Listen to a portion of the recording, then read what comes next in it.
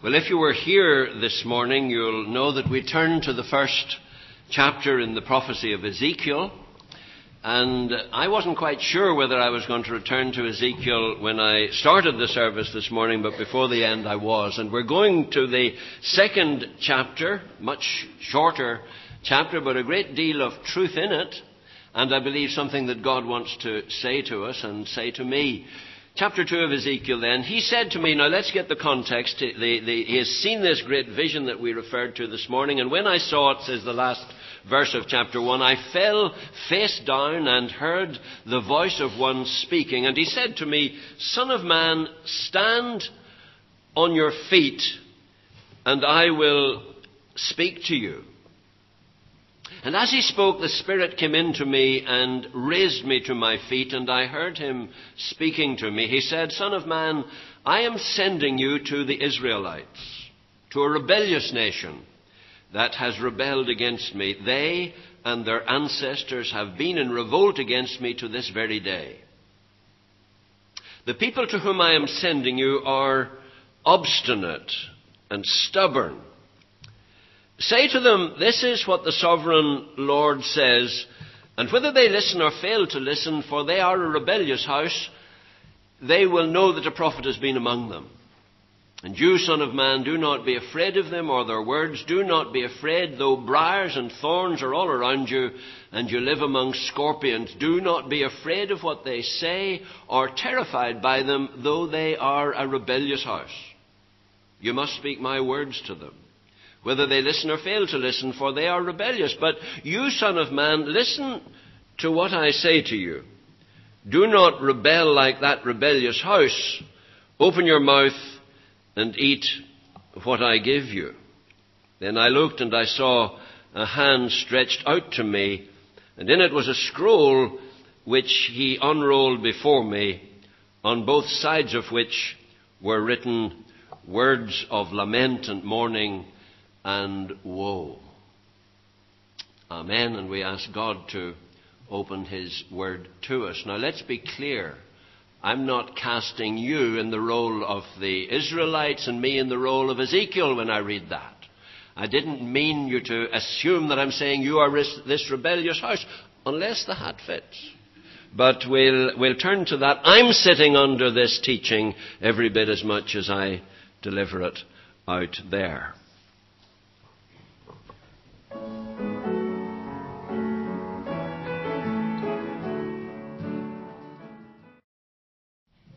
We left Ezekiel this morning by the Kibar Canal, or the Kibar River in the land of Babylon.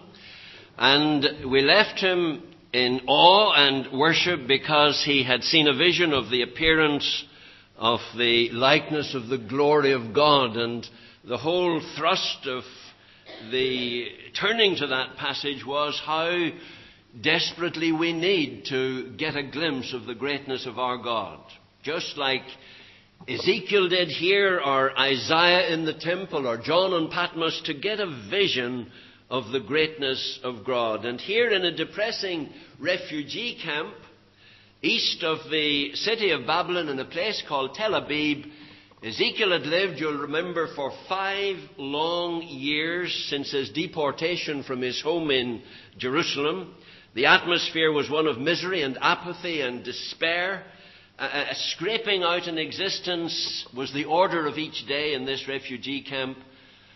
And remember that Ezekiel was 30 years old, and he had really come to that stage when he should be launching out on his career as a priest.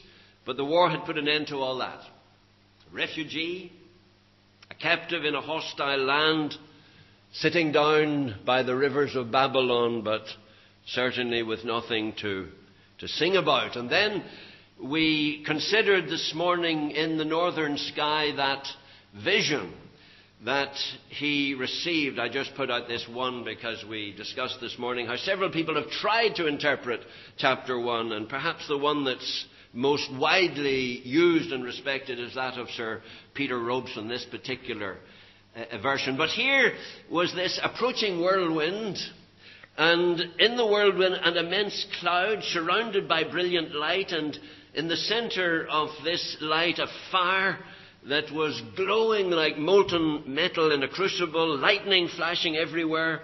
And as the storm and the clouds moved closer, Ezekiel began to perceive 4 amazing heavenly creatures, colossal cherubim, an incredible means of transport that was out with his normal capacity for description, outside any earthly design, moving with great speed, seemingly in all directions, full of eyes, covering the whole earth as he viewed it, all seeing, all powerful, and above the cherubim a vast, pure expanse, and above the expanse a throne. I mean, what a scene this was. A throne of pure sapphire, we read, and on the throne the Lord God Almighty, glowing as though fire, full of fire, and surrounded by a beautiful spectrum of light, like the radiance of the rainbow. The appearance of the likeness of the glory of the Lord, as Ezekiel describes it. And when I saw it, I fell face down, says Ezekiel. Have you ever felt the presence of God so powerfully that you just couldn't stand? You had to prostrate yourself before Him. Now, I'm not wanting some pretentious, artificial behavior, but how desperately we need to get such a vision of God, even if it's in the quiet place when no one's around, where we just feel so overwhelmed by His presence that we really must prostrate ourselves before Him. How wonderful that would be. And if you read the accounts of revival, and last Sunday night in a United service in Ballynahinch, I had the privilege of speaking on the whole question of God's more, of the revival, those things that happened back in the United States in the 18th century and in the 19th century, and under Wesley and Whitefield in the 18th century, and then the great movement that affected Northern Ireland in 1859 but started in the United States, and then 1901 in Korea, 1904 in Wales, 1948 in the Outer Hebrides. These great movements of the Spirit of God. And when we read about them, we see people so overwhelmed. The significant characteristic of such a movement is an awareness of the greatness of God. How desperately we need such an experience. And Ezekiel certainly had that. And the instruction came from God, Son of man, stand up on your feet, and I will speak to you. God has His own way of doing things, and this is typical, because it is really only after we have fallen on our faces, whether literally or metaphorically, when we're so aware of our littleness against God's greatness. It's only when we have experienced that and recognized our puniness in God's grace that we really can stand up in His strength. I was just saying to some folk this week again, I spoke to a men's breakfast yesterday morning in Newcastle, and there was an interview session, and some folk asked me what it was like. God didn't trust me with any pastoral work until I was almost 50 years of age. And prior to that, I'd been practicing and teaching engineering at the 2 universities here. But some folks said to me, and I've said this before in public, you'll take to this whole ministry thing like a duck to water.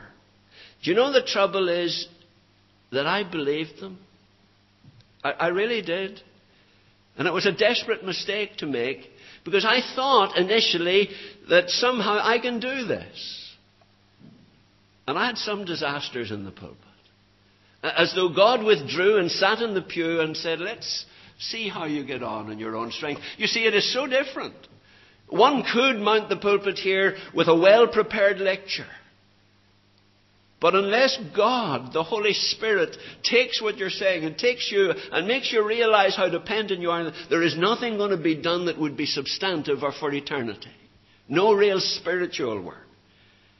In the kingdom of God, we've got to recognize and we've got to feel our weakness before we can know His strength. We've got to submit to His sovereign authority. We need the Spirit of God to come and help. and your Sunday school teachers, and those who are leading the church here, and the pastor who will one day come again and mount this pulpit, how desperately they need to recognize our dependence upon the Spirit of God to do any effective work for Him. And the logic of it is very clear. If all it required was intellect, then the bright people would find grace and receptiveness in God's eyes, and all the thickies would go to a lost eternity, and God has ordained it differently. We need to recognize our dependence upon Him. And it's when we do that Jesus Christ becomes a reality to us, and things take on a whole new perspective. But notice, stand up on your feet and I will speak to you. But don't miss the significance of the next sentence in the inspired record. The Spirit of God came into me and raised me to my feet. Wow. Ezekiel rose to his feet not in his own strength, but in the strength of the Spirit of the living God. He realized his weakness. He fell down when he saw this amazing image of God. When he realized how great the God of Abraham and of Isaac and of Jacob was, and he saw Him in all His majesty, he just was crumpled.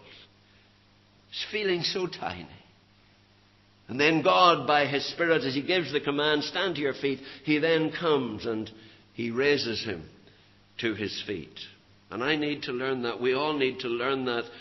We are prone to the error of Moses. You remember how Moses, having been raised in the household of Pharaoh and having that wonderful education and training program for those first 40 years of his life, Moses really did believe, I can serve my people. And you remember the story very well, how he went out and he got involved in that fight, and he did it in his own strength, and God had to send him away for 40 years.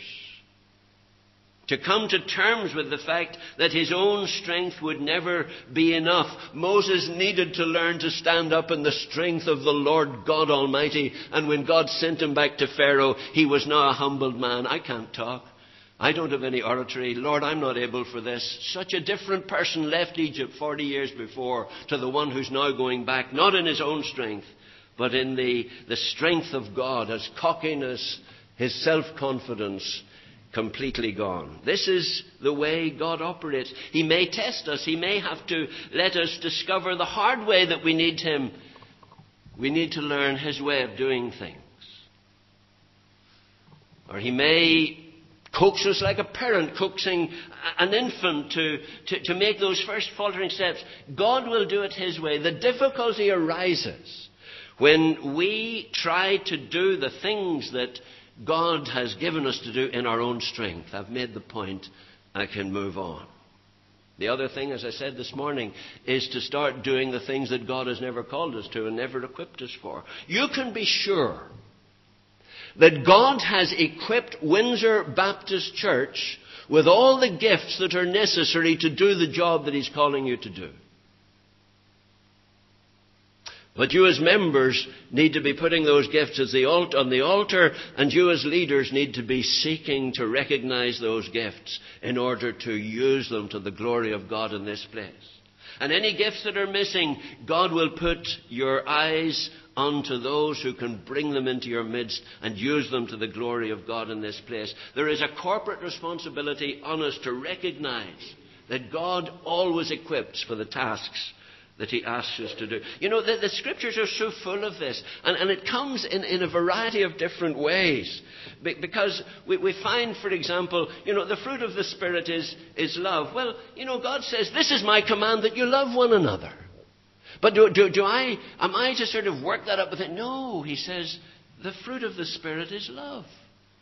I will come and give you all you need to exercise love, even in situations where it is extremely difficult and the people that I'm asking you to love are not particularly lovely. Rejoice in the Lord always, says the Scripture. But remember that the fruit of the Holy Spirit is joy. I will come and bring this. Live at peace with all men. To seek peace and pursue it, the Scriptures say, but the fruit of the Spirit is peace, God doesn't just ask for these things. He says, I don't only ask you to stand up, I help you to stand up. I don't ask you to love. I shed love abroad in your heart and joy and peace. And the Bible says, run with patience the race that is set before you. But the fruit of the Spirit is patience. And one could go on with kindness and goodness and faithfulness and gentleness and self-control. All of these things God demands from us, but also equips us with. How we need to recognize that. Ezekiel was prostrate, awestruck at the vision of the glory of God, and when the command came to stand up, it was accompanied by the power and the help to do so. And then he was commissioned for service. Son of man, I am sending you to the Israelites, to a rebellious nation. Sometimes God asks for volunteers, but not always. Isaiah got that wonderful vision of the Lord described in the 6th chapter of the prophecy that goes under his name. He was shattered. He was humbled. He felt unclean in the presence of God. The seraph was ordered, you remember, to go and touch his lips with the burning coal from the altar to pronounce him clean. His sins were forgiven. But God still asked for volunteers. Whom shall I send? Who will go for us? Isaiah was not a conscript, but Ezekiel was. He was a conscript. Ezekiel was no volunteer. He was one of God's conscripts, rather like Saul of Tarsus, who subsequently became Paul. Remember God's word to the rebel Pharisee just outside Jerusalem. Now get up and go into the city, and you will be told what you must do. God might call for volunteers. There may be some of you tonight, and God is conscripting you. Here's what I want you to do. The question is this: are we listening? I had the privilege on 3 occasions to visit a little church in Woloczysk near the Carpathian Mountains in the Ukraine. And the pastor there, a godly man, I feel a spiritual midget in his company, man who has been imprisoned for his faith on more than one occasion. But he frequently looks out on the congregation and will just name someone and say, Brian or Roy, come on up and tell us what God has been saying to you this week. Wow, we'd empty the churches pretty quick. And his congregation, and it's a huge congregation now, but they're listening to God. You know, they're listening. They're expecting God to speak. Wouldn't it be a strange relationship where all the conversation was one way? God is saying things to us. Saying things to me. Are we listening? Are we listening to God? Every child of God has kingdom business to attend to.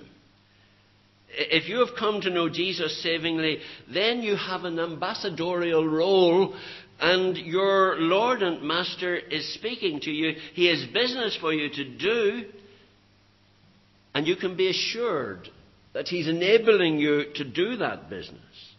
Ezekiel was sent by God to his own people in exile, the Israelites, and this commissioning by God vested him with great authority.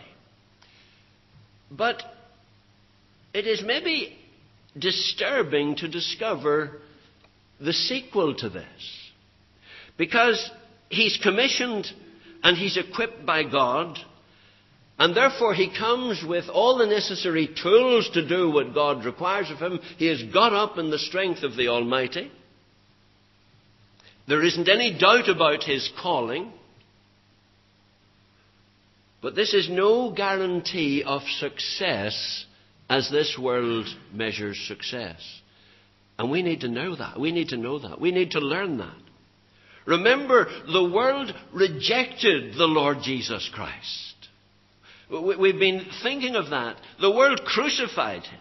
The Son of God, who spoke with divine wisdom, and explained the truth with wisdom that I'm incapable of and that any other preacher is incapable of, and yet many walked away unconvinced. Wow. By human criteria, the ministry of Jesus Christ failed. By human criteria. He was despised. He was rejected on an enormous scale. Ultimately crucified. You see, the way that God measures success was something Ezekiel had to learn. Whether they listen to you or fail to listen, they will know that a prophet has been among them. And I say again, I don't want anybody going home misunderstanding me. I'm not casting myself in the mold of Ezekiel with you as the stubborn, unbelieving Israel. I say it again. God knows my heart. He knows the scale of my sinful stubbornness. He knows how far I fall short even of my own understanding of what is right, let alone His absolutely perfect standards. But let us not duck the thrust of what God is saying to us from this passage. The Holy Spirit is saying something to us. There is a malaise among us evangelicals. We have no right to point the finger of cynical criticism at the more liberal wing of the church. Are we listening to God? Are we tuned into what the Almighty is saying to us? Have we become sermon testers? And I fear so often that has been the spirit in which I've gone to church and listened. With some sort of an academic hat on, listening to what the preacher said, setting it against my concept of what is sound. Where I really should be listening for God to speak. Lord, are we listening? Are we listening? Discussing faith issues, discussing the whole business of our profession, but unconvincing in the way we're living it out. Look, believe me, I'm sitting under the teaching of this chapter.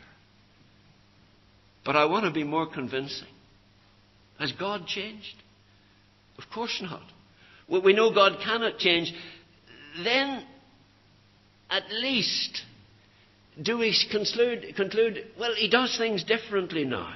This is the excuse that we conservative evangelicals have made for decades in order to justify the rather dull brand of Christianity that we're peddling. That somehow God does things differently. It's not that God has changed, we imply. It's just that this is not one of those times in which He works in the way that this... It's a cop-out. It really is a cop-out. We really mustn't... I keep coming back to this because this is what God is saying to me. We must not accept the current mundane way in which we express the Christian faith. There is much more that God wants to do in Windsor Baptist Church, in Ballinahidge, and throughout the whole body of Christ. So much more.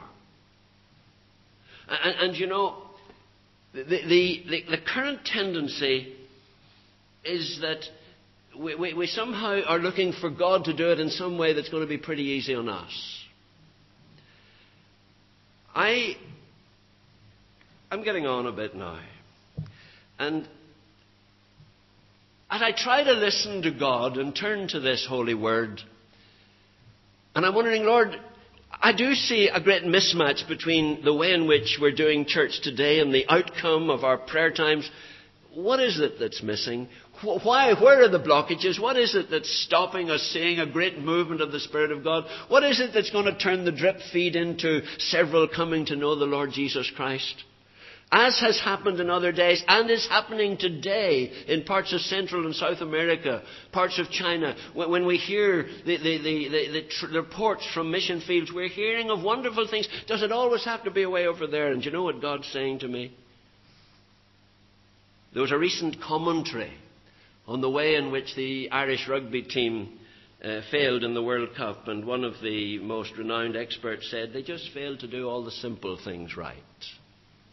That's what God's saying to me.